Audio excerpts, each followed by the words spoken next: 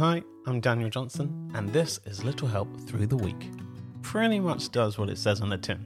It's just little helps through the week.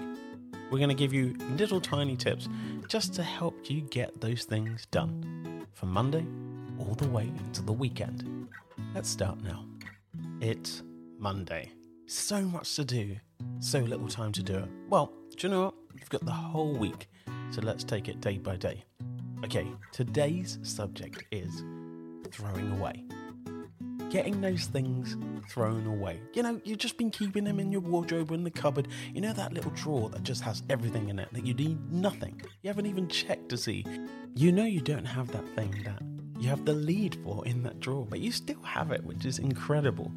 But now is the time to throw it away. Get rid of it. You don't need it. But maybe I will do one day. One day is too far away. Do you know what? You can probably borrow it from a neighbor or a friend. Now, I'm not telling you to throw away everything in your house. Don't be silly. But at the same time, you can start with one drawer, one cupboard, or one wardrobe. It will feel so free. And you'll just feel like a different person because not only have you created space, but do you know what?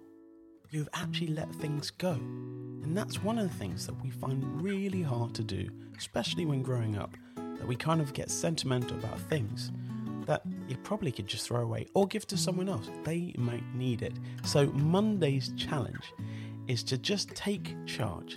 Find a space that needs cleaning out and things that you can throw away or even give to someone else who may need it, but you don't need it anymore. You haven't used it for like 7 years. It might seem scary to throw it away, so just make a pile. You can come back to it on Tuesday. See you then.